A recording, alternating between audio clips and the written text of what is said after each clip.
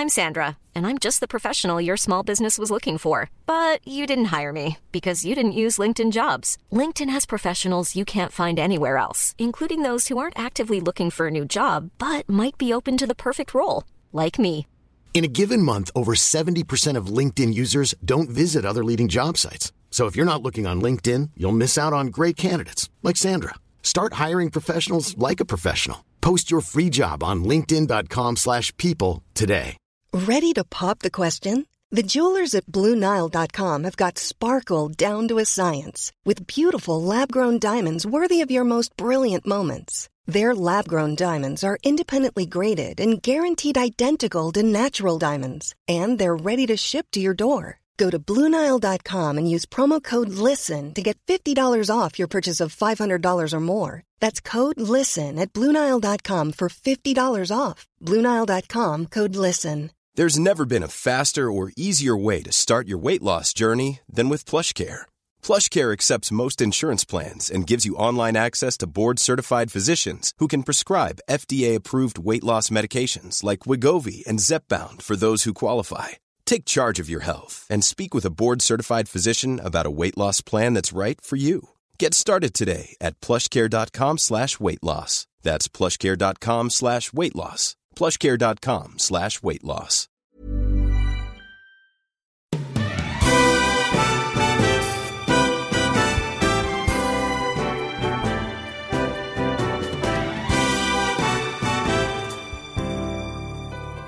So, hello, good afternoon, good morning, good evening, whatever time you're listening to this. Welcome to the Lux Sports Media National League podcast. My name's Jordan. I'm going to be presenting today all of the weekend's action, which included the likes of Marty Cifuentes' first game in charge of QPR, a couple of red cards, a few goals, quite a few draws as well, and Wayne Rooney picking up his first point in charge of Birmingham City. We are joined by three other people today. We're joined by Chris, Lewis, and Tom. So first of all, guys, how are you all doing? Yeah, very good. Not too bad. How are you, Jordan? Yeah, not too bad. Thank you, mate. Good weekend, I'm guessing. Not for me. Both my teams had horrible weekends in action in other leagues, but fantastic. Yeah, not exactly the best for me either. So Hull lose 3-1 to a half decent West Brom side, so can't be too disheartened about that, but still not great. Yeah. And Tom, what about you, mate? Well, it's nice not to get beat for once, but a bit disappointed not to get all 3 points, really. But yeah, ended the losing run. Yeah, exactly that. And I think the less said about our game in the FA Cup, the better. 1-1 with Slough, in which their player manager scored a free kick. We won't talk about it. It was absolutely miserable. No, but that's for a different discussion. We're here to talk about the second tier today from this weekend's action. Quite a bit going on, and maybe FA Cup action across the country for a lot of them, but we're still on with the Championship today. We're going to be starting off with a big one at the top of the table, the Friday night game between Leeds United and Leicester City. Leicester absolutely flying at the moment as well, hosting a Leeds side who are in good form as well. Leeds managed to nick a 1-0 win. It was Jorginho Rutter with the goal, and I thought Leeds played pretty well. Tom, you had this one. This is one of the games that was pit for you. What did you make of it? It was a really good result for Leeds in the end, wasn't it? Yeah, I actually thought I was very confident Leeds were going to win the game prior to the game. I just thought that having obviously being a QPR fan myself and seeing Leicester against us the weekend prior, I thought they were caught out quite a bit by QPR's high press. And obviously, I know now Leeds aren't under Bielsa, but they're still a very high energy, high pressing side. They've got the likes of Glenn Kamara, who's an engine in midfield. Dan James is always going to be very good in the press. And I thought that they'd get caught out. And in the first 15, 20 minutes, Leeds really set the tone. They won the ball high up off Leicester a lot. And although Leicester had a lot of possession, they only had one shot on target in the whole game. And I think that a lot of that was owing to how well Leeds managed to sort of keep the ball in Leicester's defensive third. And then when they did win the ball, Leeds looked really dangerous. They had a few early chances. And obviously Rutter got the winning goal sort of midway through the second half. But I don't want to be too reactionary, but I do feel like it was always going to happen from Leicester's perspective. I think people sometimes were getting slightly carried away thinking that they were going to break the points record and things like that, because in my opinion, when you play the way that Enzo Maresca wants Leicester to play, then you've got to be on your A game in order to play that way successfully. And if a couple of players have bad days, especially in those crucial positions, I thought Yannick Vestergaard was really poor in possession. I thought Harry Winks didn't have his best game. And if the spine of your team has an off day like they did, then they're going to, more often than not, concede a lot of good chances and concede goals. Yeah, exactly that. It was an interesting game. I felt I thought Leeds had the better of the ball and most of it, and probably maybe could have got another one, but so did Leicester. I mean, they hit the bar and Puffer saved by Ian Medier at the end. Lewis, Hull were the only team to have beaten Leicester so far prior to Friday night. Just a blip, is it? Just a little one-off result? Well, you'd think so, considering that's 11 games in a row or something like that they ended up winning. I don't think it's that many, but they got quite a few wins on the bounce ever since that whole game. And yeah, you'd think they'd stroll to victory, but echoing Tom's thoughts, they have looked fairly shaky the past couple of times. They needed that red card against QPR and a late Harry Winks screamer, I think it's safe to say, to get all 3 points there. And they didn't look anything like they'd started off the season. And that was against the Gareth Ainsworth QPR side as well. So certainly weren't in the best of form and didn't perform the best against them. I think we've taken nothing away from the brilliant start they've had so far this season. And we'll see if they continue that fine form. And we've got a few favourable fixtures incoming as well. And we'll just see what happens there. Exactly that. Yeah, I completely agree with what you just said. Chris, win for Leeds. We're on a bit of a roll at the minute themselves as well. How big is this for a win at the minute early doors? I mean, it's massive for them because you look at the pre-match comments from the manager. They said that they would pretty much be resigned to being out of that automatic promotion chase already if they failed to beat Leicester. So I think they've took that extra motivation into this game. And Leicester, they certainly look like they've been figured out by Leeds on Friday evening. While we talk about how well they did pinning Leicester in their defensive third, but at times Leicester trying to get out of their defensive third, they looked absolutely clueless how to do it at times. Yeah, exactly. Yeah, I agree. One thing just to point out as well, it was weird because I have a mate who's a Leeds fan, and he pointed out that before Rutter's goal came from what was a corner from Dan James, and what he said that Dan James on corner should be a war crime. So it's good to know that he's picking up that one, albeit from a rebound from a Sam Byram attempt. So yeah, it was a great win for Leeds against a flying Leicester side. Well, I think had won 9 in a row before that. Although, as Lewis mentioned, they have found recent performances a bit trickier than others. Preston Coventry next. Coventry not having the best of times at the moment. Preston not so much either after not winning in 7 games. But it was a really entertaining match, this one. Fair few goals in it as well. Good to see Haji Wright getting a brace for Coventry as well. I think he struggled at the best of times at times in this country, but it was a much needed win for Ryan Lowe's side. Dwayne Holmes with a good strike inside the box. A pretty hit and miss pen. I say hit and miss. It was more. It could have gone either way. I thought it looked soft, to be honest, which was buried by Alan Brown, and then they went on to score the third with a Osmajic, I think his name is, from header from a cross. But Chris, we'll go to you again for this one. It's a big win for Preston North End, and something that they needed as well to stop the rut of 7 games without a win. Yeah, that's what made this game so interesting going into it, was the fact that both teams so desperately needed a win here to get their season back on track. Preston, probably be a mid-table side as they always have been in the Championship. And Coventry will be looking at that relegation zone. But I don't actually think they'll be in danger of a relegation threat. I think they will get some points on the board eventually in the season. But another thing is how poor the teams actually occupying the relegation zone are looking at the moment. Coventry won't really be in danger of falling beneath them.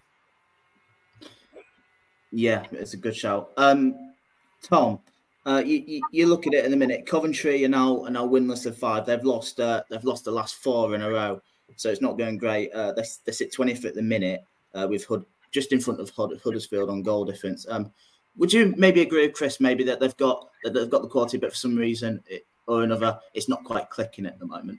Yeah, I don't think it's a coincidence really. When you look at their summer, they lost arguably 2 of the best players in each position in the league, in Gustavo Hamer and Gyökeres, and they used that money to bring in players who a lot of Coventry fans have been critical because they brought in a young lad from Brighton who hasn't really hit the straps, called Ayari, and Haji Wright obviously and Ellis Sims both came in for a lot of money and haven't been amazing. So I think it's just for me a case with Coventry of Mark Robins getting those players used to his system and the team gelling. We've seen it with Middlesbrough. They've obviously hit real form, but they started the season terribly because they had a lot of new players getting used to Michael Carrick's system. So I wouldn't be surprised if Coventry go on one of those type of runs where they win 4 or 5 games on the bounce and all of a sudden they're up in the top half of the table. Yeah, exactly that. Lewis, we'll come to you for this one as well. Like I said, it was a much needed win for Preston. They're still in the playoffs as well, which their early good start of the season form has helped them. But like I said, it was a bit. You sense it was a big win already for Preston, don't you? Yeah, certainly, and it's completely different to the performance we saw away at Hull. Like I said last week on the pod, they were very one-dimensional. They went out for the draw. There was just no real attacking threat from them. But we saw Osmajic get a goal there. It was 3rd for the season, I believe, and he's got 5 goal contributions in 10, and really could kick on further after this. And it was a free header in the box as a result of fairly questionable Coventry defending, I think it's safe to say. But credit to the striker for being in the right place. And if they've got him firing on all 4 cylinders, then there's no reason why they can't overturn this bad run of form and cement a place in the playoffs.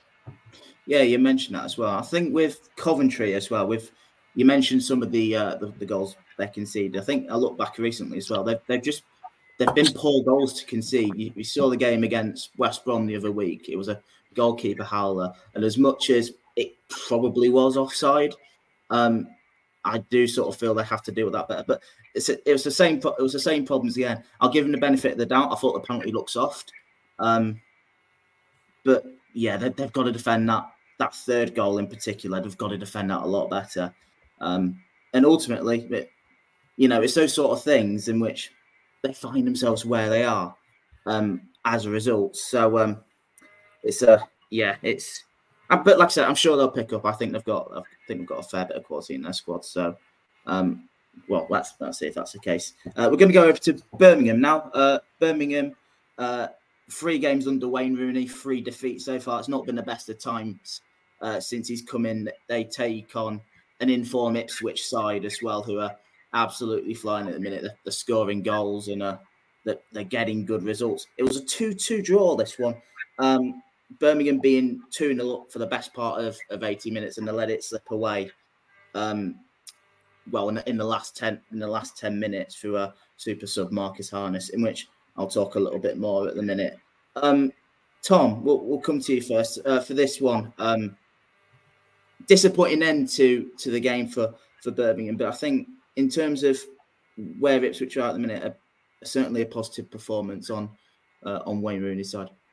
Yeah, it was a really good start to the game. I think if you look at the XG charts, which I know don't tell the full story, but Birmingham raced out the blocks in the first 30 or so minutes.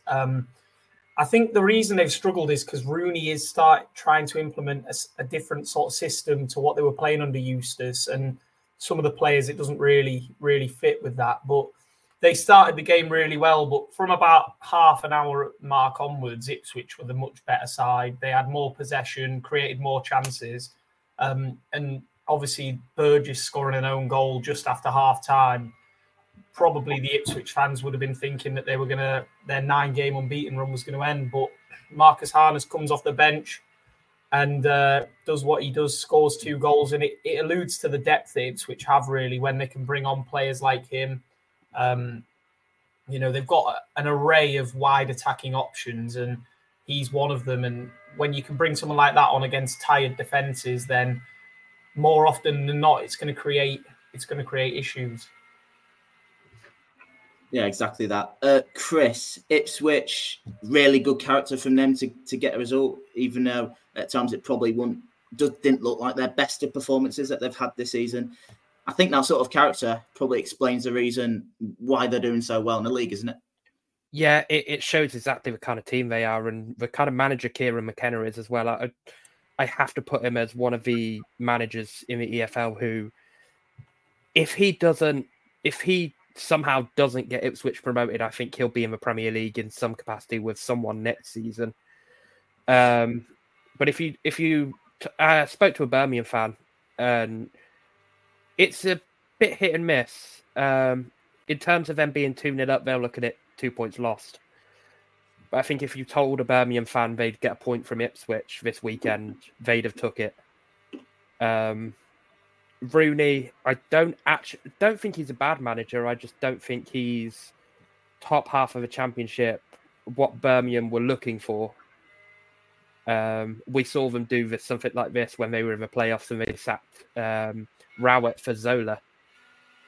And they almost got relegated then. So it's going to be a tough season. And I think the players as well are still reeling just as much as the fans from John Eustace's departure. Yeah. Lewis, do you think with Birmingham it's a sense of it's hard to describe it, I think, because you move away from someone like John Eustace who did a good job. Is it more of just the fact that they're still trying to get used to Rooney's methods and what he wants other than which goes along with the performances? What do you put that down to? Is it that maybe? Is it something else?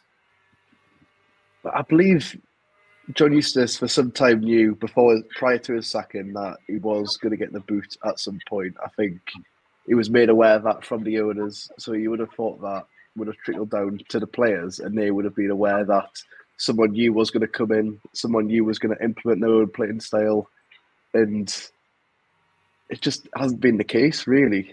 Wayne Rooney, his start has been fairly torrid, I think it's safe to say. 4 games, 3 defeats, just the 1 draw. It's a very good draw against Ipswich, but when you put out the context being 2-0 up and losing the lead in the last 15, 20 minutes to a brace from Marcus Harness, it's got to go down as 2 points dropped. And I think it just has to fall onto the owners. Again, they've brought in the wrong man, in my opinion. They had the right man beforehand. And yeah, I feel like I could see it coming as well. They're in the playoffs and now they're down in 15th. There's some glimmers of hope in that side. I've got Jay Stansfield, for example. He's a great talent from what we've seen. We saw it last season on loan at Exeter, I believe it was. And he's got 2 goals in the bounce. But the rest of the side, they seem a little bit...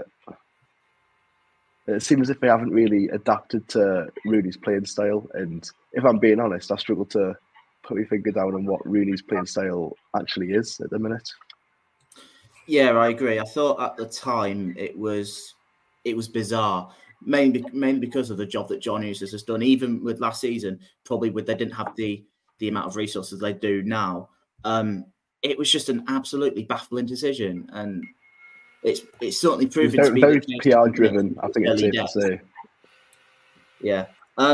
Just a little bit more in this game as well. I was actually in attendance in this game, had a free Saturday, and I wanted to tick off Birmingham. I know what you think, why? But it was local to me, and what I saw was was actually a relatively decent game of football. I thought for the best part of 70 minutes, I didn't think.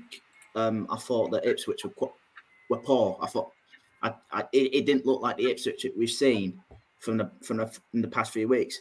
But as much as they were poor, I thought for the best part of 70 minutes, I thought Birmingham were excellent. I thought Jay Stansfield absolutely ran the show.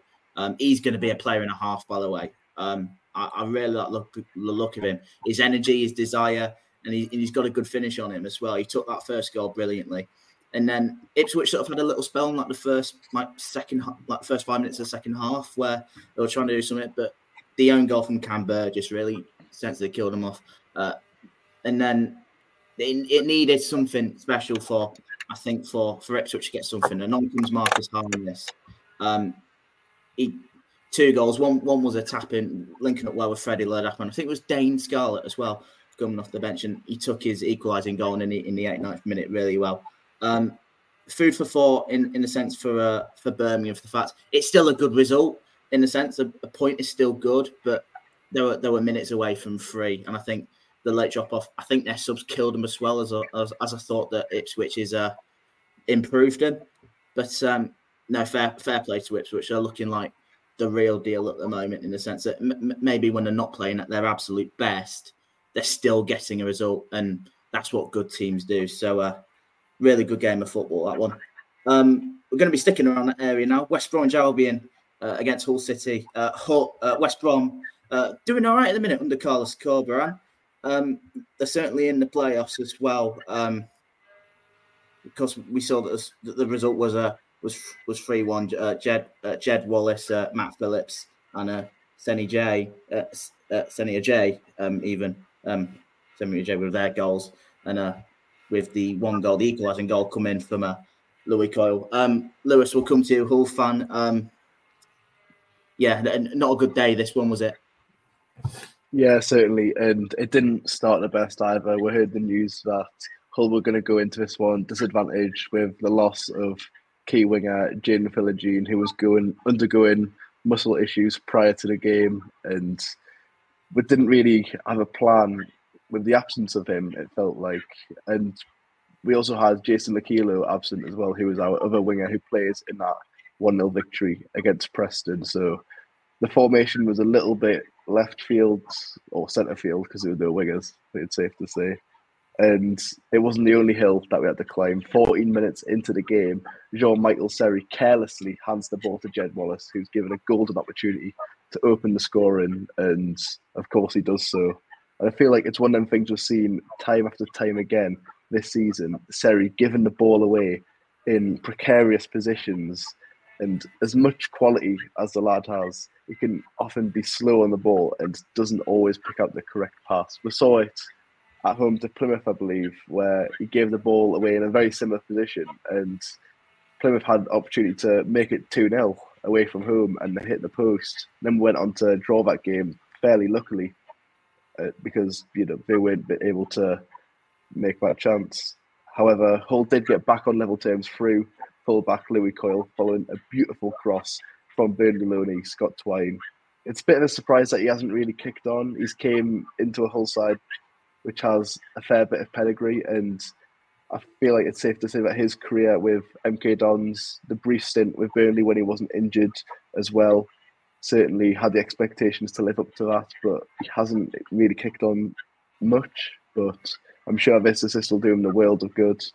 But despite that first half goal, after the interval, it was West Brom who took the game to Hull, and 2 consecutive well-worked goals from Phillips and the J, as you mentioned, certainly showed for that. In the end, West Brom were well-deserved victors, and it solidifies their playoff place after 3 straight wins. Hull, however, continue their inconsistent form and find themselves 2 points off the top 6. Yeah, well put. As you mentioned there, 3 straight wins for West Brom now. They've only lost 1 in their last 10, with them winning 5 and then drawing 4, then obviously losing the other. Tom, I think with this sort of form already, as much as there's a third of the season gone, I think you look at it with the job that Carlos Corberán has done and is doing at West Brom. Serious playoff contenders? I think so. I think potentially they've always had an issue, West Brom, putting the ball in the net consistently. Even under Corberan, it's been solid in defence but struggled to score. I think in those last 10 games, I'm pretty sure 2 of those have been 0-0 home draws, mostly because they've let Miyake down both times. But yeah, I think West Brom they've got the squad. You look at their team on paper, they've got quality throughout all that squad. Jed Wallace, Grady Diangana, who seems to be coming into his own this season. I mean, they've even got John Swift, who I think might be injured at the moment. But it's a case of, for me, with West Brom, just getting the best out of those creative players, because if they can manage to do that, and it looks like Corberan is starting to do that, then there's no doubt they've got one of the top 6 squads in the league. So really, the playoffs should be an aspiration for them. Yeah, we'll come to you, Chris, for this next question. With Hull, it was their first defeat after back-to-back victories as well. But the thing is, they've only won twice in their last 7 games. But you look at it and you say that they've had a relatively decent season so far, with them being 2 points of the playoffs. Is it maybe a case of they've got a bit of an inconsistency problem starting to grow already? Inconsistency might be creeping in, yeah. I mean, Rosenior's another one for me, like McKenna, who'll probably be managing in the Premier League in the next 5 years or so. With Hull, they've been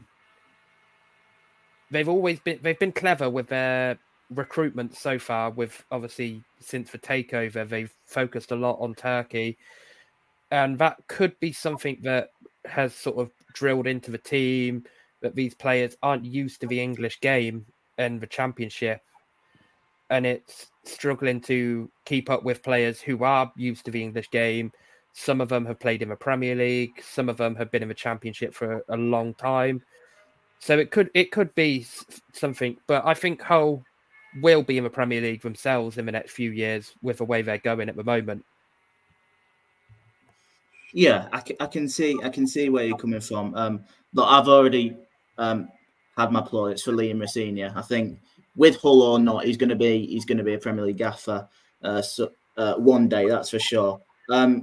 I think he mentioned something about that he wanted to be more streetwise in terms of playing it from the back, and as you mentioned, Lewis, it's really poor, not just from Seri but the goalkeeper as well. But you could probably more blames on Seri if you look at it, and it's an absolute gift. It's an absolute gift of a goal in which Jed Wallace is just going to take up in that situation. I really liked Hull's equaliser, Scott Twine. It's probably it's been a bit near so far since he's joined on loan from Burnley, but I thought his cross was absolutely superb, and Louis Cole just at the right place at the right time. Sort of like a bit of a half volley as well, in a sense, if that's even way. But Grady Diangana, I think at the minute, with the sort of form he's on as well, I think if you've got him in your team, you've got a chance. He was crucial for West Brom second in particular with that ball to Phillips. He does really well on the right, and then again with the third, his low ball to Ajayi was a good one, as much as his low shot there was deflected in, is what it looked like. So it's a good result for West Brom. They're loving life at the minute for Carlos Corberan, but something to think about for Hull City going forward. So we'll move on from that one now.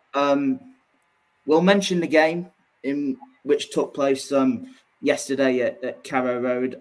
Norwich not having the best of times so far under David Wagner. They've been on really poor form. As you've seen it, they've what was it? They'd won 1 in 9.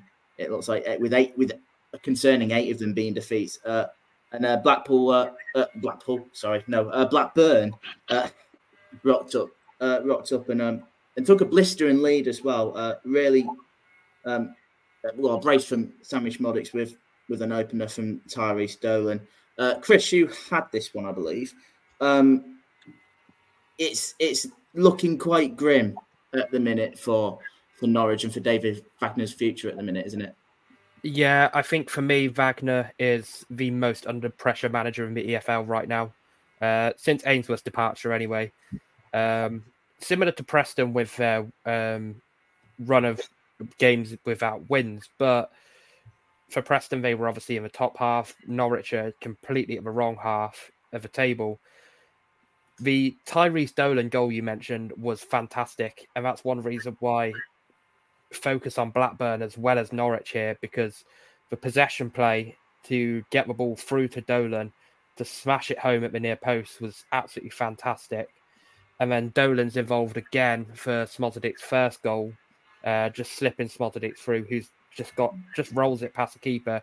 And that's the instant the boos started at Carrow Road. Norwich fans clearly dissatisfied with what's going on there. You know, you think this is a team that a few years ago tore the Championship apart to get to the Premier League. And Wagner's got promotion experience as well, took Huddersfield there through the playoffs.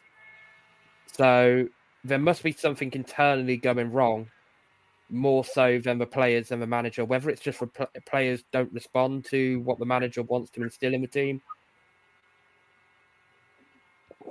Yeah, it's just not looking good at all, is it?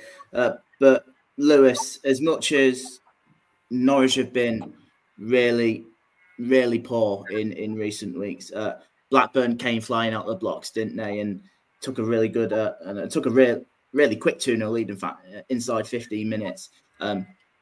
What my mates used to always say to me in terms of with Blackburn, especially at the minute under John Dahl Thomason, I get the sense of a bit of a vibesy team in the sense.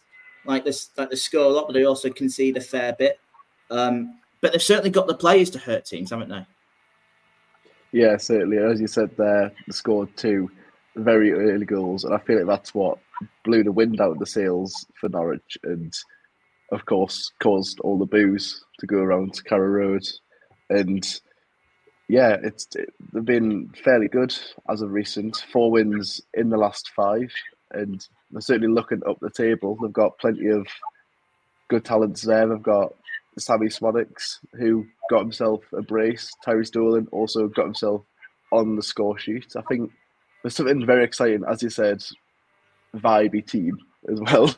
You know, they've scored 25 or so, I believe, so far this season. No, 23 scores so far and 24 conceded in 15, which, if you compare to sides such as Bristol City, which have scored and also conceded 16, lacking vibes, as your pals might say. Yeah, so, yeah, it's certainly been a very interesting one so far, and I can see them looking towards the playoffs as of this moment. And just very quickly before we go to a break as well, Tom, the next couple of games for Norwich, they go to Cardiff next before they eventually play host to QPR. I think they need a couple of good results there. If not, then I think the writing's starting to appear on the wall, isn't it, for David Wagner in this time at the club? 100%. I'm very surprised he survived that defeat, to be honest with you. I think if you look at the players they have, they've got a very decent top half squad minimum. And as I say, Cardiff aren't going to roll over at all. They're in good form. They're just outside the playoffs under Errol Bullock. And then QPR under new management. It'd be a game they should win. They'd look at it. Their fans will look at it and win. But I think if they don't pick up at least 3 points from those next 2 games, then he'll be gone.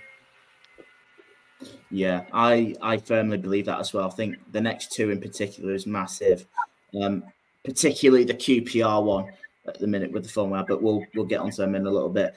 Just real quickly as well. Just a couple of talking points from that game as well. As much as we mentioned the goal scorers, Joe Rankin Costello in particular was one that really caught my eye. The through ball for Dolan for the first, and I think he got the assist for the third as well for Smodics the second. There's a red card as well, something that we haven't mentioned as well. Scott Wharton denying Anel Hernandez in on goal. I thought it was a clear red card.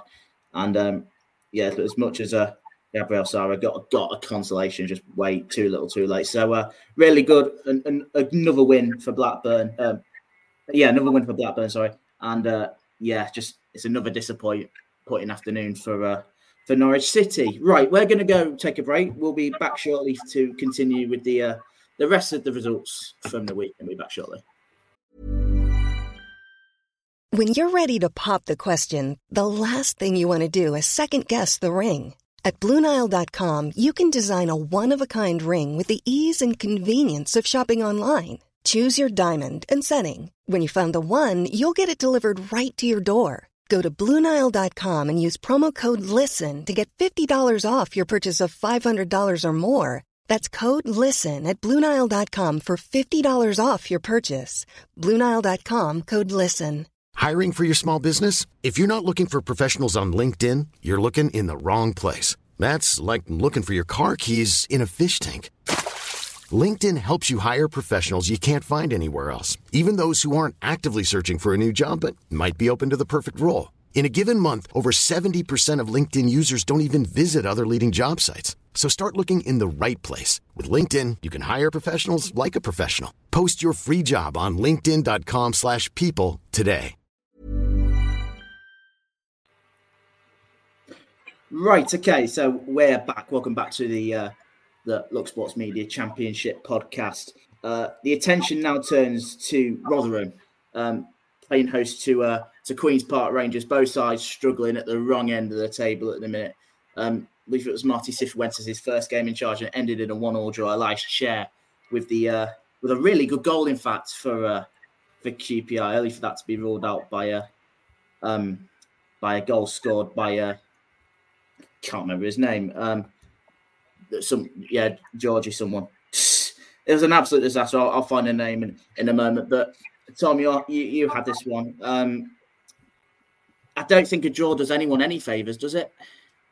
No. I was at the game, obviously, in the away end, and coming away from it, I was disappointed. I was at the game with a few pals and my dad, and I was saying to him, on the bright side, it's nice to be coming away from an away game or any game disappointed with a draw, because I think under Ainsworth, we would have probably been fist pumping and giving it keep your chin up to the fans and all that. So, it's really promising signs. Cifuentes 100% has had a massive impact already on the style of play. I mean, just to see the ball being knocked around the back is something almost alien to QPR fans that have watched us in the last 6 months.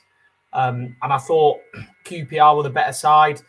Again, you could look at how unlucky it is to be playing a team like Rotherham on one of the wettest and windiest days of the year. But that's their game, Rotherham. They beat you up. They're really physical. I thought Jordan Hugill, although the referee let him get away with a lot of it, he's very clever the way that he seems to manipulate defenders, and a lot of the time ends up jumping into the defender instead of going for the ball. But it works for them, and as I say, they get set pieces and they look very dangerous when they put the ball into the box. But as for the goal, Elias Chair, I don't know if you've seen the goal, but it was a really good finish, right into the top corner. And there was a lot of chances for QPR after that. Probably should have put the game to bed at 2-0. And then late on, a couple of chances as well in added time. So overall, I think definitely encouraging signs for QPR. Putting my bias away, you could probably look at it and say, well, Rotherham hit the post as well. They could have easily got a result. But I think things are probably looking up for QPR. And looking at the reaction from Rotherham fans on Twitter, they didn't seem too pleased with their side's performance. And I think their manager, Matt Taylor, might be walking a bit of a tightrope if they don't start picking up some wins soon. Yeah, absolutely. Just going back to that, Georgie Kelly was his name. My mind just completely went. But I knew it was something along those lines anyway. But anyway, let's get back into it. Lewis as well. Matty Cifuentes' first game in charge. It was an interesting appointment at the time, isn't it? And how do you, just something I just want to ask, how just with what he's got at the minute, QPR, how big is this job at hand to keep him in the Championship? And more importantly, how much of a chance have they got with someone like Elias Chair, for example? How big are those sort of factors going to play into QPR this season? Well, I think it's safe to say that QPR over the last calendar year have been quite simply the worst Championship side. There's been it's been absolutely torrid for them under Gareth Ainsworth. There's been no lack of identity, no sense of character, no shape. It's all just been really bizarre under him. And the fact that he ended up lasting this long is absolutely incredible to me, in my opinion. But Marty Cifuentes is a very left field appointment. I feel like it was unexpected. I thought they were going to get someone in with a bit of championship experience, although Cifuentes does have 2 months' experience as a youth coach at Millwall, which I didn't know about. But it's quite a strange appointment. But we've seen improvements already in this game against Rotherham. QPR being one of them sides this season with the lowest possession per game, and then came away to Rotherham and they've got 59% possession and a lot more shots on goal as well. They got 4 compared to Rotherham's 3. I think there's been a real improvement there. And in terms of Elias Chair, I feel like he's a player who's certainly got the quality to be near the top end of the Championship, but hasn't really shown it so far this season. But that goal, like you said, Tom, absolutely incredible to cut in on the left-hand side and bend it top corner against, in my opinion, one of the better Championship goalkeepers in Johansson as well. Absolutely incredible from him. Yeah, it was a fantastic hit, wasn't it? Against, I agree, one of the better goalkeepers in the league, in Victor Johansson. I've seen it a few times from Elias Chair with the quality he's got. He can certainly hit a ball from time to time as well. But we look at Rotherham at the minute as well.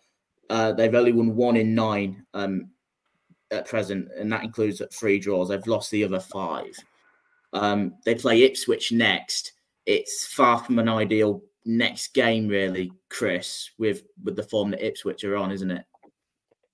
Yeah, we'll be hoping that maybe that Birmingham result will deter Ipswich, but it'll probably motivate them more than anything. Some of their fans will be looking at it, obviously, like we said with Birmingham, some of their fans will be looking at it as 2 points lost the whole way through. But Rotherham have always been one of those teams, they bounce up and down between Championship and League One. They obviously lost Connor Washington in the summer. But I think they are, like I said earlier, I think they're one of the favourites to go down already. And I think they'll be one we see go down quite early. Yeah, I'm sort of inclined to agree at the minute. I know a couple of people that went to the game, and what they said to me was the fact that both of these sides will be playing in the same division next season, and it's not the Championship. That's just what they saw, though. There's still time to turn it around, but you do sort of get the indication already that it could be a really difficult next few months of the season that the games has got, especially in Rotherham's case. I think now, honestly, I think they'll struggle to really get out of it. We'll get more on Sheffield Wednesday in a moment, but as much as I think that at the minute with their going, they'll be gone way early. But it's not looking good for Rotherham at the minute. And Mark Taylor as well. He's got to be a sense of him being under pressure as well. So I'm under the impression that I don't think a draw does anyone any favours, to be honest, even at this stage of the season. We're going to move on to the Den now.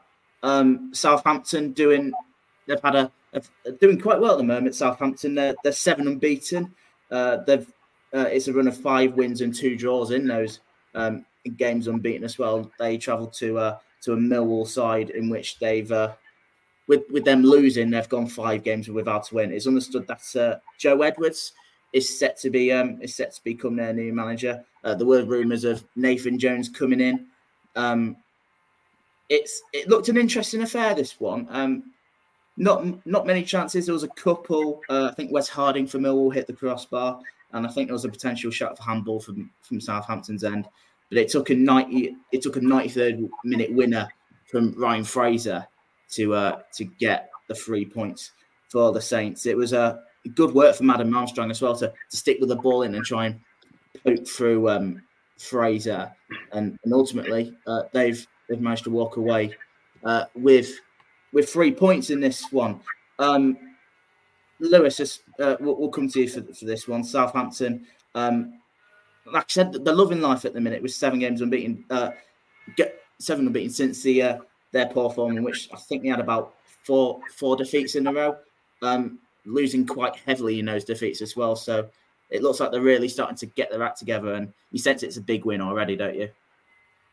Yeah, certainly. And to do it late on again, we've seen it a fair few times. Ryan Fraser scored in the 98th minute, I believe, to get a win away at Hull, and he's done it again here. And you also have to give credit to Adam Armstrong, who kept the ball alive in that moment and gave it to Ryan Fraser, who was able to slide it past the Millwall goalkeeper. And yeah, it continues a very rich run of form for the away side, which, if you look at the squad, I don't think there's much separating them and this Leicester side that are doing so well at the top of the table. Of course, they lost the Leeds this weekend, but they're up there by a fair bit of distance. You know, you've got players such as Adam Armstrong, Alcaraz, Stuart Armstrong, Kyle Walker-Peters, a fair few Premier League talents, I think would all agree in the side, and it's not a surprise that they've managed to get these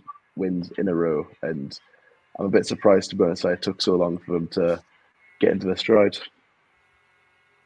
Yeah, exactly that. Chris, with Millwall at the minute, five games without a win, I just mentioned that it looks like it's going to be Joe Edwards to come in as their new gaffer. There were potential other shouts as well. I think Nathan Jones was the more primary one. There were a couple of other potential names in the ring as well, the likes of John Eustace, and I think Neil Warnock was mentioned somewhere. Of course, he was mentioned somewhere. It's what do you think about this appointment? Because I think I'm very on the fence, but at the same time, it's someone that is going to get from looking at it their first proper job at a Football League side. Yeah, it is. It'll be left field, same as Cifuentes at QPR, but I don't think it's one that's too risky when you take the caliber of club he's coming from. I don't think Millwall are in any danger of anything this season in terms of relegation.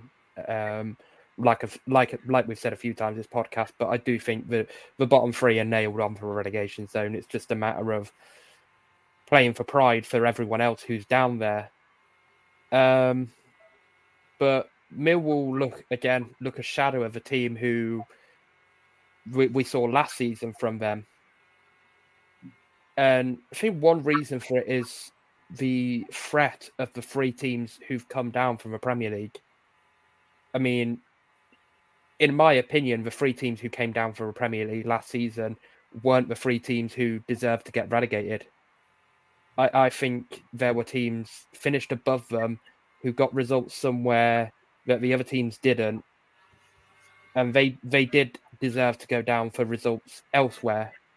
I think Everton deserved to go down more than Leicester, Bournemouth over Leeds, and probably Forest over Southampton. But Forest did get some important points. Yeah, we'll come to you, Tom. What do you think about this whole potential appointment that looks like it's going to take place for Millwall? I think it's a gamble, but I think it's probably one worth taking. As I said, as Chris said, obviously as a QPR fan, I hope the bottom 3 at the moment isn't nailed on for relegation. But I do think that just the nature of the league, I think there is quite a few poor sides in the league. And a team like Millwall, although they're 18th in the table, and similar with Bristol City taking a bit of a gamble on Liam Manning, or looks to be Liam Manning, I think they probably think if we're going to make an appointment that could go horribly wrong, this season is probably the one to do it. And I think Millwall have had that safety net of Gary Rowett for a long time now, and probably are just thinking, let's change it up. They've got the players, they've got the likes of Zian Fleming, who we know on his day is a very good player. That they have Casper De Norre in midfield, who could, for me, every time I've seen him, has been very impressive. Tom Bradshaw will score goals at championship level. They could make a run for the playoffs, but they just need a manager that can maybe get something out of those sort of average championship players and maybe take them to the next level. And so that's why I think that it's probably not a bad appointment at all. And as I say, worst case scenario, they fall into a relegation battle, they sack the manager and they've got the quality in the squad to stay up comfortably. So it's probably a win-win situation, really, for Millwall. There's no real risk to it. Yeah, I completely agree with that one. I think in terms of Gary Rowett sacking, I thought it was quite baffling at the time, but I think the more I read into it, I could see why they've done it. I think they probably needed to maybe take a different direction. It's certainly a risk, but I think all appointments are when it comes to managers. And yeah, it's an interesting one with Millwall, because I think, they've got some good players in their squad. We mentioned the likes of Zion Fleming, and you've got some other players in there. Tom Bradshaw can score goals. Jake Cooper's a reliable Championship defender, and it's just, I think at the minute as well, I think there's somewhat with their form. I think there's a sense of they may be short on confidence. I think I certainly get that. I get that feeling with that, but I don't think Millwall will be any bother in terms of looking down. But I don't at this moment in time. I'm not seeing much in which makes me think they'll properly push on. But they're just that steady team in a sense is what I feel with Millwall. As much as they've got good players, but take nothing away from Southampton. Really good result on the day, and they walk away from the Den with all 3 points. So we're going to go to Plymouth Argyle now. They played Middlesbrough, who are doing quite well in the league at the minute as well. Really good game, this one. It finished 3-3. Middlesbrough taking the lead just under the half-hour mark. It was an own goal from Lewis Gibson. Then Barley Mumba is a player that I rate big time with the equalising. It was a lovely layoff from Assaz, and then Assaz again for the second as well. And then they got given a pen, in which Coburn, his pen was saved, but he scored the rebound. And then they took the lead through Sam Greenwood as well. Only a few minutes later as well, and it was an interesting one for their goal as well, for the equalising goal for the Pilgrims with Morgan Whittaker. It just seemed to evade everyone, and it's gone in. It's a really good result on the face of it for Plymouth as well, who are doing all right at the minute. I think it's certainly safe to say. Lewis, you had this one. Home Park is not a place that any team wants to go to, is there?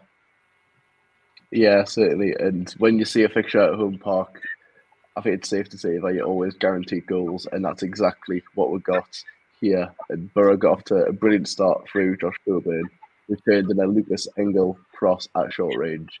And here's in particular, Lucas Engel, a player who's really interested me as of recent. He came in from Denmark for 1 million this summer, and he's heavily featured very recently in Borough's recent win form, and the assist was very well timed for him and incredibly executed. And yeah, it was very back and forth performance. I think Plymouth will probably say it's 1 point gained and Borough probably 2 points dropped, despite being behind 2 times, I believe, in the game, and they had themselves 3-2 up.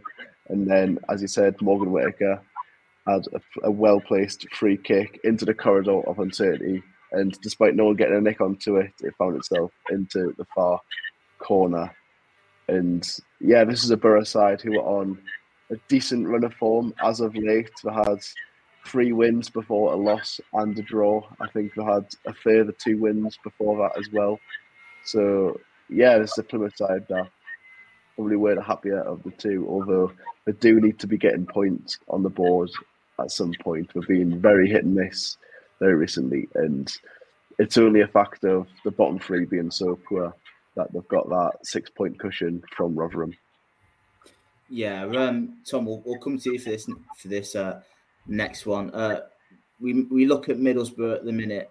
Didn't have the best of starts of the season. I think that's putting it quite nicely, but they have really picked it up as of late. I think they won like 6 in a row at one point. They lost to Stoke last week, and they drew this week. I think these sorts of results of what could come back to haunt them in terms of potentially fighting for promotion at the end of the season, don't you think? Yeah, I agree. I think, again, though, on the whole, you probably look at it, Middlesbrough, it's a long, long way. And fair play to the Borough fans for selling out both Exeter and Plymouth away, by the way, within the space of a week. That's excellent support. But you probably look at that game on paper, let's be honest, Middlesbrough fans, and they'd probably take a point going to Plymouth. It's a long journey. It's not a terrible result, but when you score 3 goals away from home and don't win, you're always going to be disappointed, especially when you're in front.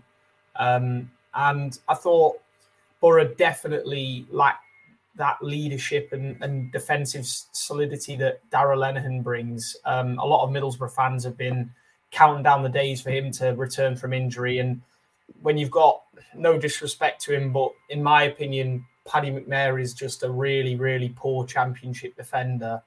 And if he's starting games for Middlesbrough consistently, then I don't think they'll be anywhere near the top 6. But, you know, really promising for young Josh Coburn, a lad I know personally, actually. So good to see him getting in amongst the goals. And he's a very decent hold-up striker as well, links the play well. I think that's why Carrick prefers him to Latte Lath, who's probably more of a natural finisher. But overall, Borough, decent result for them, decent result for Plymouth, entertaining game for the fans. Pretty much a really positive overall, really. Good stuff. Chris, what do you think about Middlesbrough at the minute? Of course, they did have that slow start, and again, I say that quite nicely in a sense, but then they really picked up in the sense that, hold on, that these can be good. You know, we've seen it last season, how good they can be. I just want to get your thoughts of them at the minute as well, because when it's going good, it's going good. When it's not, it's potentially not the best. But we've seen so few of those recently. Well, until the start of the season, but as of late, we haven't really seen that. They seem to be one of those teams. They never really have an average day.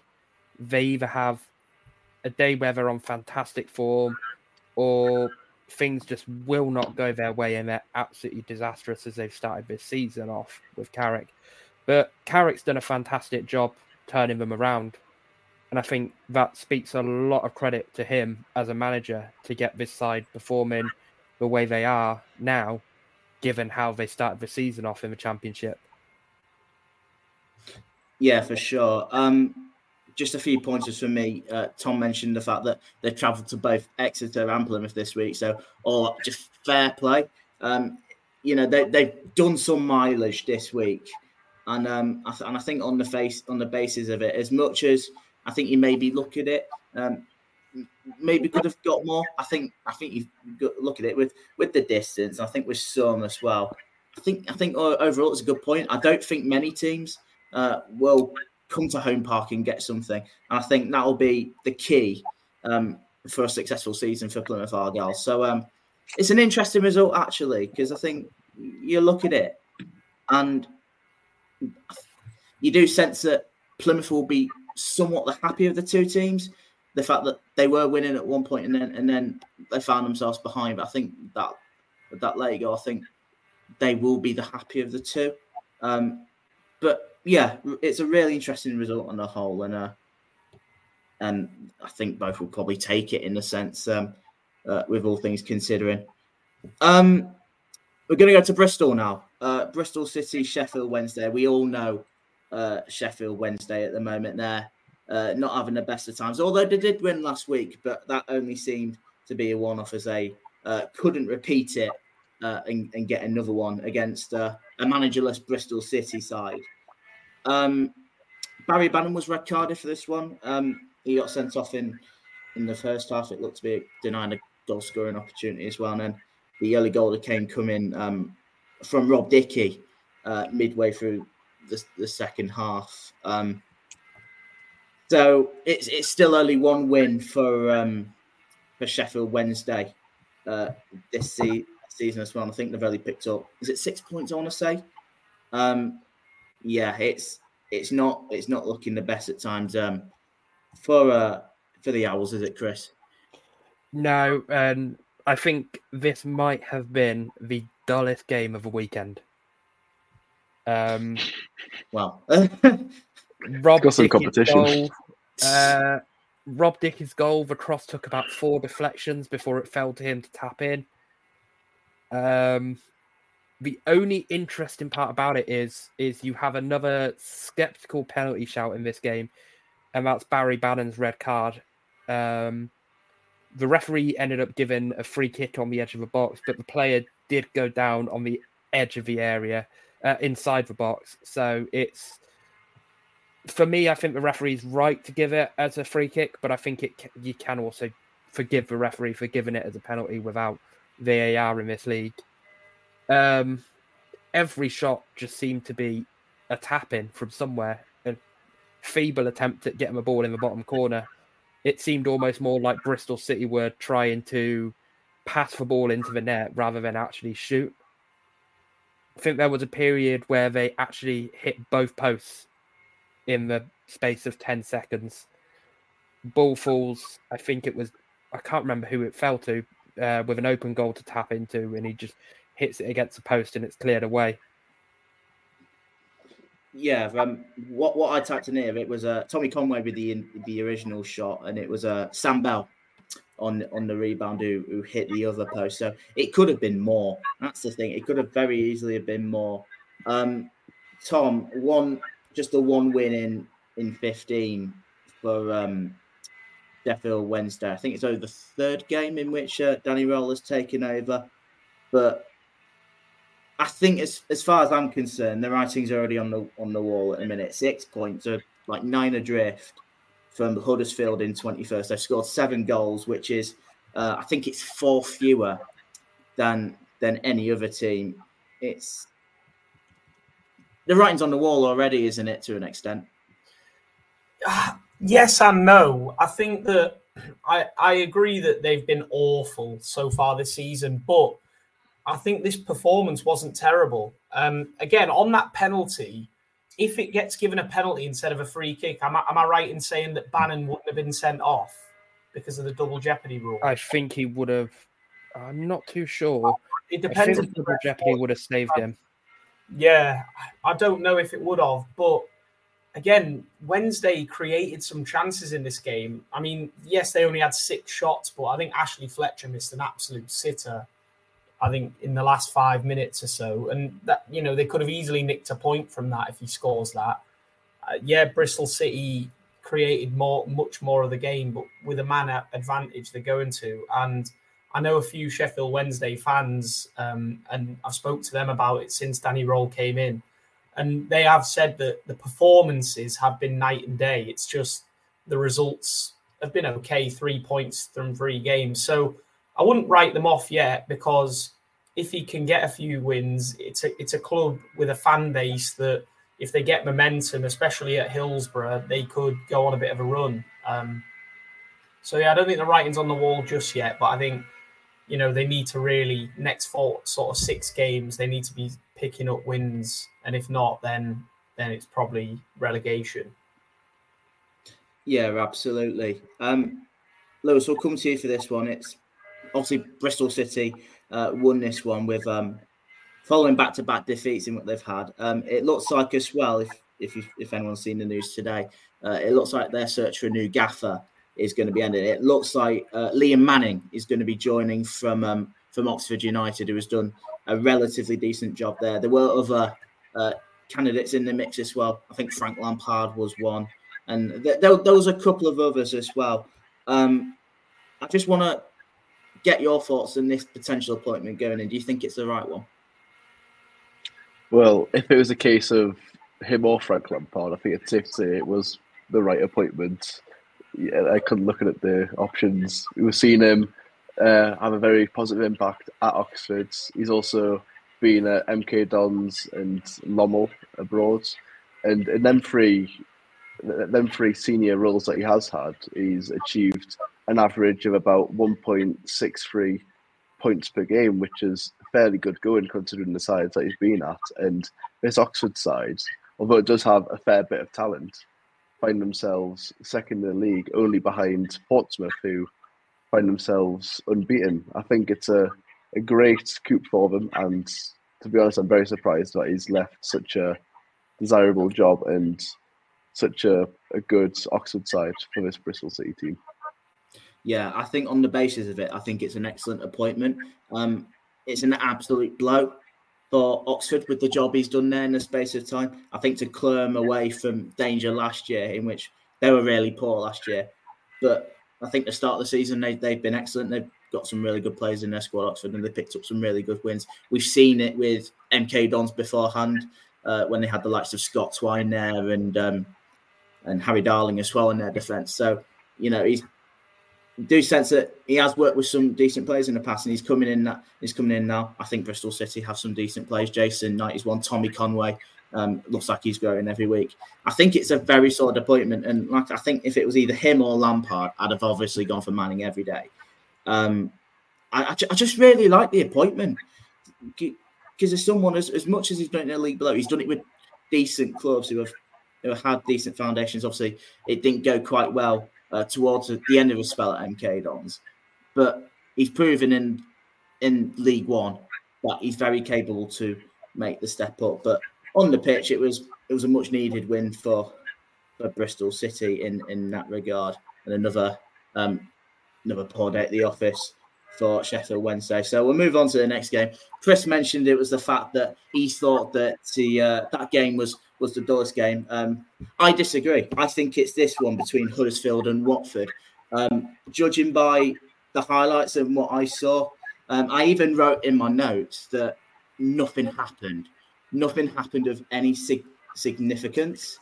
Both teams had chances, but not many. I think Watford had the better of the chances, but ultimately it's a 0-0 draw.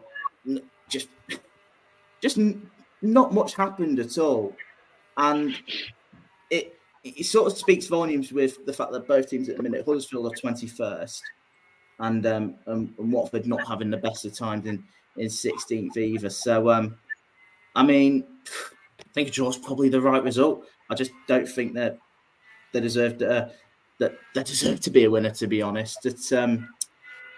We'll come to you first, Tom. I just want to get your thoughts. I know it's quite a tough one to break down in terms of the game, but in terms of the result, I think even for Watford, you look at it in the sense that Watford are unbeaten in 5 and they've won 2, but with Huddersfield struggling as well, I just see it as a result that's far from ideal from both teams. Is that something you maybe agree with? Yeah, I think for me, I really worry about Huddersfield's recent performances under Darren Moore. To just have 29% possession, 5 shots, and an XG of not even 0.2 at home against, let's all be honest, a Watford side that, especially on their travels, are very, very beatable. It's just their performances have just recently been really dire. Even in the game where I saw them for a full 90 minutes against QPR, they were awful after being gifted 2 goals early.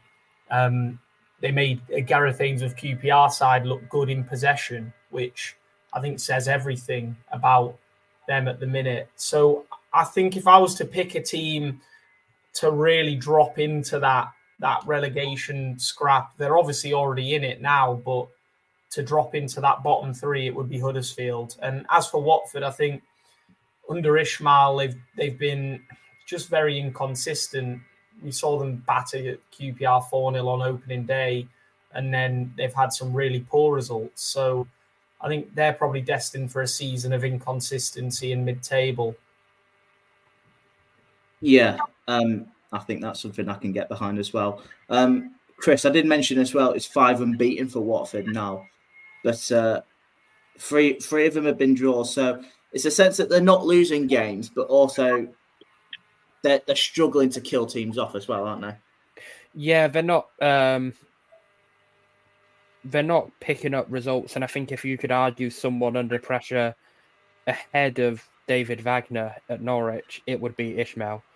And it's funny you mention this being such a dull game, because I had a similar experience with a West Brom game during his time there, which was the season Nottingham Forest came up, and I don't even think I remember. I was in the press box for it, and I don't even think I remember a shot on target in the game. And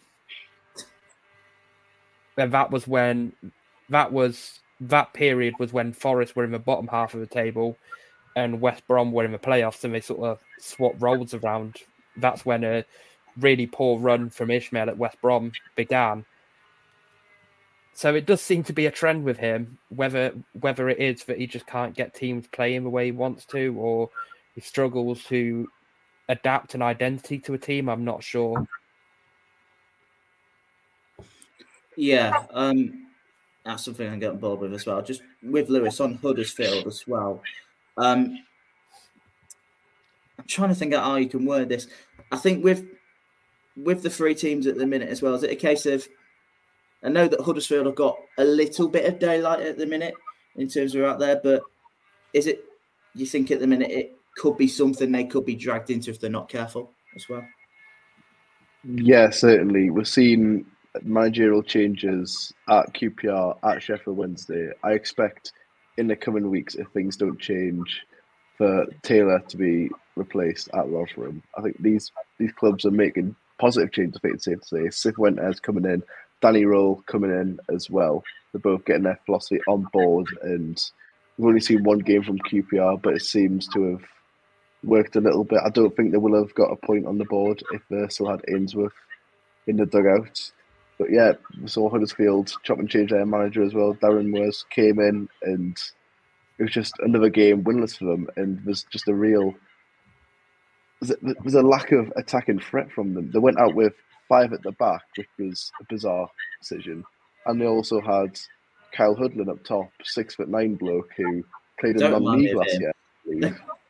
Am I right saying he was in that non-league last season? He was in that Solihull team in which he scored 5 goals all season, and 3 of them were against us in all comps. So yeah, I don't know him. He's absolutely scared the life. Just I think scared me to death. Just because he was. But to have him as your lone striker in the Championship, it stinks of getting relegated to League One. And if you look at the league table since Darren Moore took over, I think they are in the bottom 3. I think Rotherham probably have picked up a couple more points than them in comparison. And yeah, but by no means out of this at all. You see Plymouth around there with them, and Coventry as well. And of all them sides to potentially get dragged into that bottom 3, Huddersfield's undoubtedly the side to do that. Yeah, I certainly think so as well. I think you see the teams at the minute at the bottom 3 in which you look at all teams and you think, how are they going to get out of it? I think at the minute with the 3 teams that are in the bottom, I think QPR have the bigger of the chance. But early time will tell. Wednesday need to get way more wins, and Rotherham, I don't even know who's going with them. But I think with Huddersfield, yeah, if they're not careful, they need to be looking over their shoulder at the minute. But I don't know. It's interesting with them. I think they certainly could get dragged to it if they're not careful. But I just like Darren Moore. I don't think he'll let that happen. But he's not the one playing on the pitch. It's his players. But like I said, early time will tell with that one. It's different to Coventry in the sense of they're also on the same points as well. I still think they'll be fine. They've got the quality. They're probably just not showing it in a minute. But they've also scored 14 goals themselves, Huddersfield. So I think in terms of the relegation fight, I think certainly keep an eye on them as well. I think they really need to get a couple more results. Just at the stage at the minute anyway, just to ease the nerves in a sense, as much as it's still early days, as have mentioned. We'll go to a couple more games to go. We'll go to Swansea next. It was another goalless draw, but it seemed a little bit more entertaining than the one that we saw at Huddersfield, which involved a red card and involved a penalty. Chris? Yeah, actually one of the more exciting games, and I think if neither side can be complaining if the other nicked a win from this. Swansea missed a penalty in injury time of the first half. But Charlie Patino was sent off as well in the first half for his second yellow. And I think it's a bit of a tough one because he's committed to the challenge. and the player's tried to turn and he's caught the player. So he is late and, it is a yellow card, but it'll be tough for a young player like Charlie Patino to take. Michael Duff has actually warned him that he could lose his place in the team if he carried on. But Patino is a player, he's on loan from Arsenal, and as an Arsenal fan, I was resigned to losing him in the summer. He wanted first team football, and somewhere someone spoke him into staying. So there's a plan been put into place somewhere, obviously, because he's only gone on loan when he was actually listed for sale in the summer. He's got a fantastic future ahead of him, but he is a player who gets a lot of yellow cards. And Sunderland, I think I counted 3 times they hit the bar in the game. So neither side can complain about the point, but both sides will feel they could have nicked it from the other. Yeah, it's an interesting one. I think it certainly looked to be one of the better draws off the weekend. Lewis, we saw with the fact that Swansea they've won 5 of their last 8, which was quite interesting to me. Of course, they're another side that didn't have the best of start of the season. Then they went on a bit of a run, and it's sort of it seems it's sort of stagnated a tad bit recently. But I think all things considering, I think it's a good point, isn't it? Yeah, certainly. And to go down to 10 men against any side to come out with a point, and we will see Sunderland, they got a total of 25 shots. Only 3 of them were on target, which just shows how wasteful they were. But in terms of Swansea, they did defend very vigilantly, and all credit has to go to them. And that sees them sitting 14th. But look at the games that they do have up and coming. They've got Ipswich, Hull, and Leeds. 3 games, which is safe to say are very difficult. Biases aside, I think safe to say Hull's not the most difficult of the 3, but it is also a tough place to be getting points. And if they were getting 3 points in the next 3, I think they'd be very happy. But I just can't really see it happening, to be honest. And despite the good form 5-6 games ago, they have stagnated, and I feel like there is the threat of that potentially dropping off even further and then looking down the table. Yeah, for sure. Tom, just a quick note on Sunderland as well. Obviously, Lewis mentioned that there was about 25 shots Sunderland had. 3 of them were on target, but I think they hit the woodwork a couple of times. You do sort of look at it a sense for, at times, it was a good defensive performance from Swansea, but isn't it a case that with 71% possession as well, they had a hell of a lot of the ball, hell of a lot more free kicks and corners and all that stuff. It just seems like they did everything but score to an extent, don't you think? Yeah, I think it was just, you have those days. You probably have 1 or 2 of them a season. We'll all have been in home or away ends in games where you just can't seem to score. And I think the positive for Sunderland is they haven't lost the game. Obviously, Patterson making a really good penalty save from Jamal Lowe has probably gained them a point, even though they'll come away from the game thinking, how have we not won that? But, I mean, they've now picked up 4 points in the last 2 after 3 defeats on the bounce, I think, before that. So that's positive for Sunderland, and I am confident that they will definitely be a side in and around that playoff challenges come the end of the season, because I think that all they need to do is find a consistent goal scorer that's name isn't Jack Clarke, and I think they could even make a push for the top 2. Absolutely. Look, I've sang my praises on Jack Clarke all the time, therefore on this podcast, but it just seemed to be in front of goal in particular, sort of an off day, because we've seen Sunderland absolutely blow teams away at times as well. Just looking at it as well, I think in terms of an away performance, it was actually really good.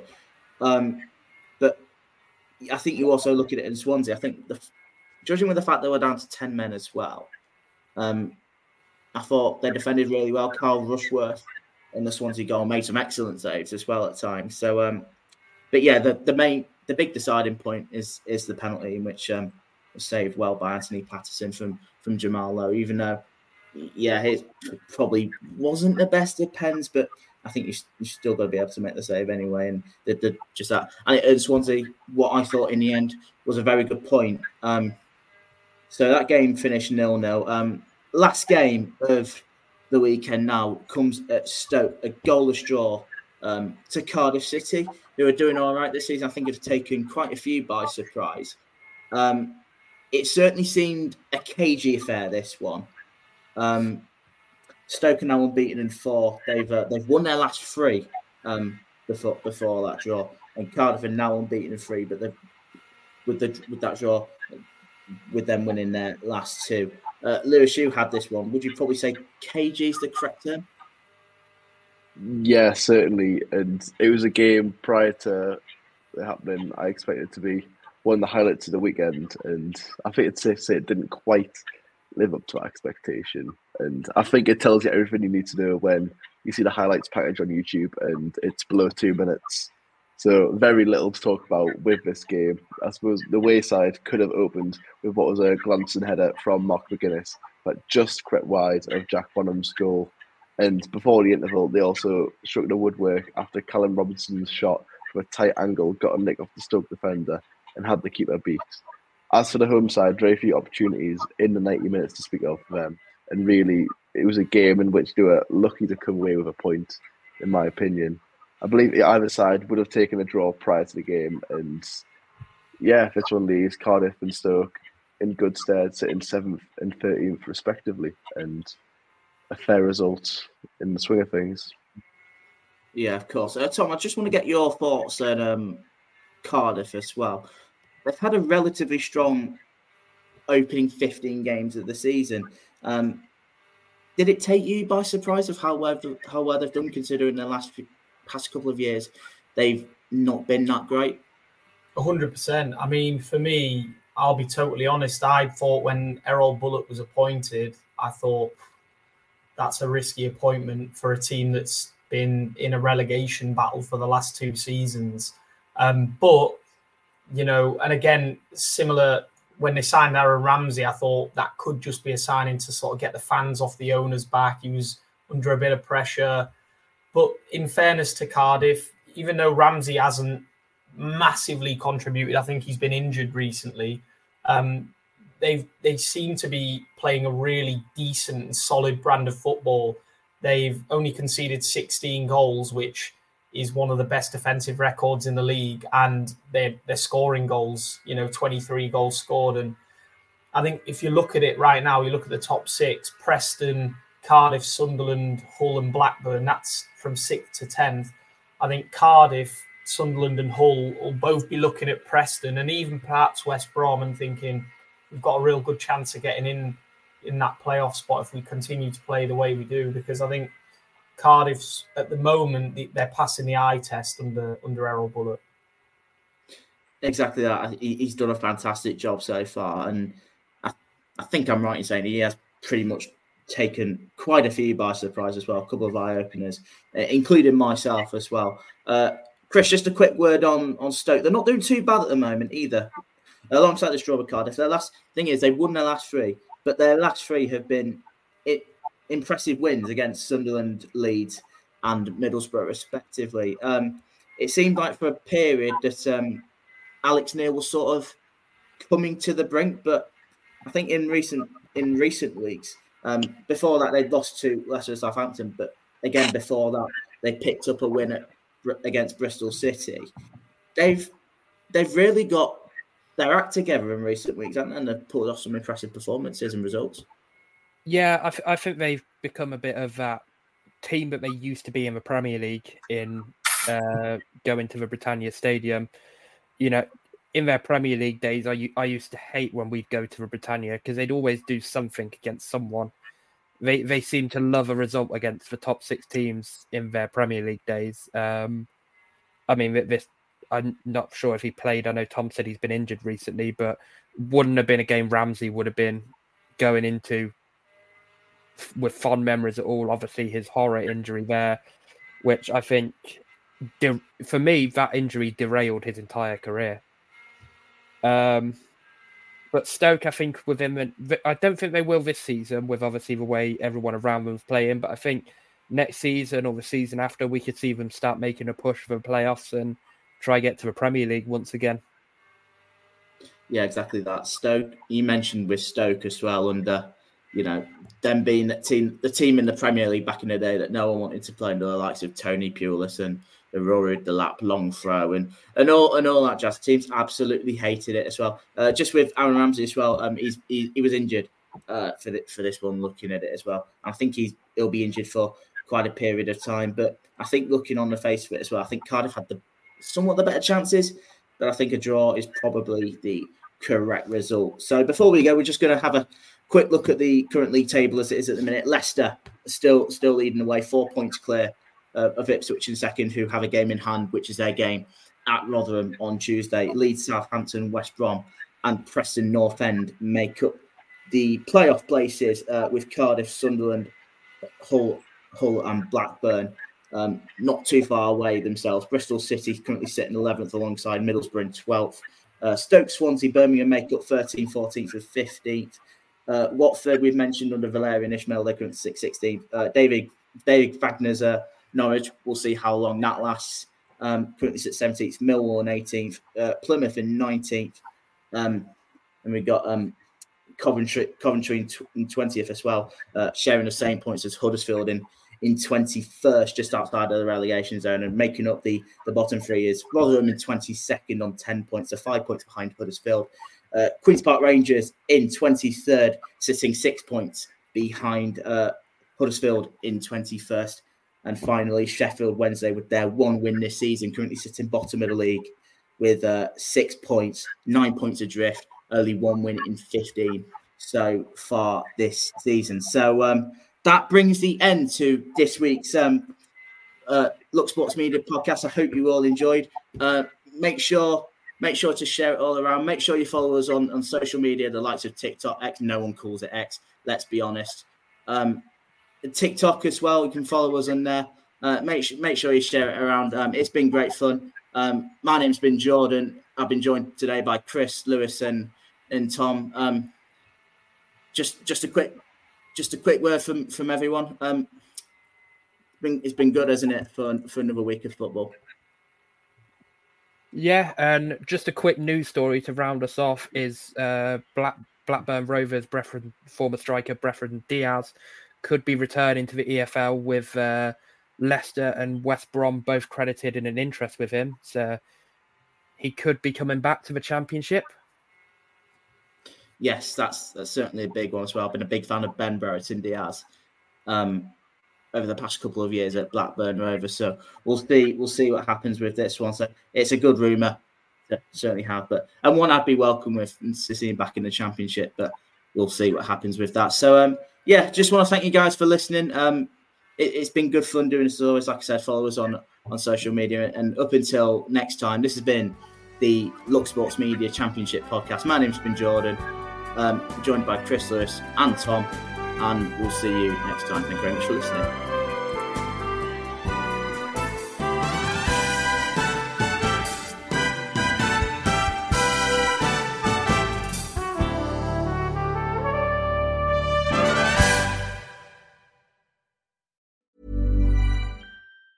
Hi, I'm Daniel, founder of Pretty Litter. Did you know cats tend to hide symptoms of sickness and pain? I learned this the hard way after losing my cat, Gingy. So I created Pretty Litter, a health monitoring litter that helps detect early signs of illness by changing colors, saving you money and potentially your cat's life. Pretty Litter is veterinarian developed, and it's the easiest way to keep tabs on your fur baby's health right at home. Go to prettylitter.com and use code ACAST for 20% off your first order and a free cat toy. Terms and conditions apply. See site for details. Mom deserves the best, and there's no better place to shop for Mother's Day than Whole Foods Market. They're your destination for unbeatable savings, from premium gifts to show-stopping flowers and irresistible desserts. Start by saving 33% with Prime on all body care and candles. Then get a 15-stem bunch of tulips for just $9.99 each with Prime. Round out Mom's menu with festive rosé, irresistible berry chantilly cake, and more special treats. Come celebrate Mother's Day at Whole Foods Market.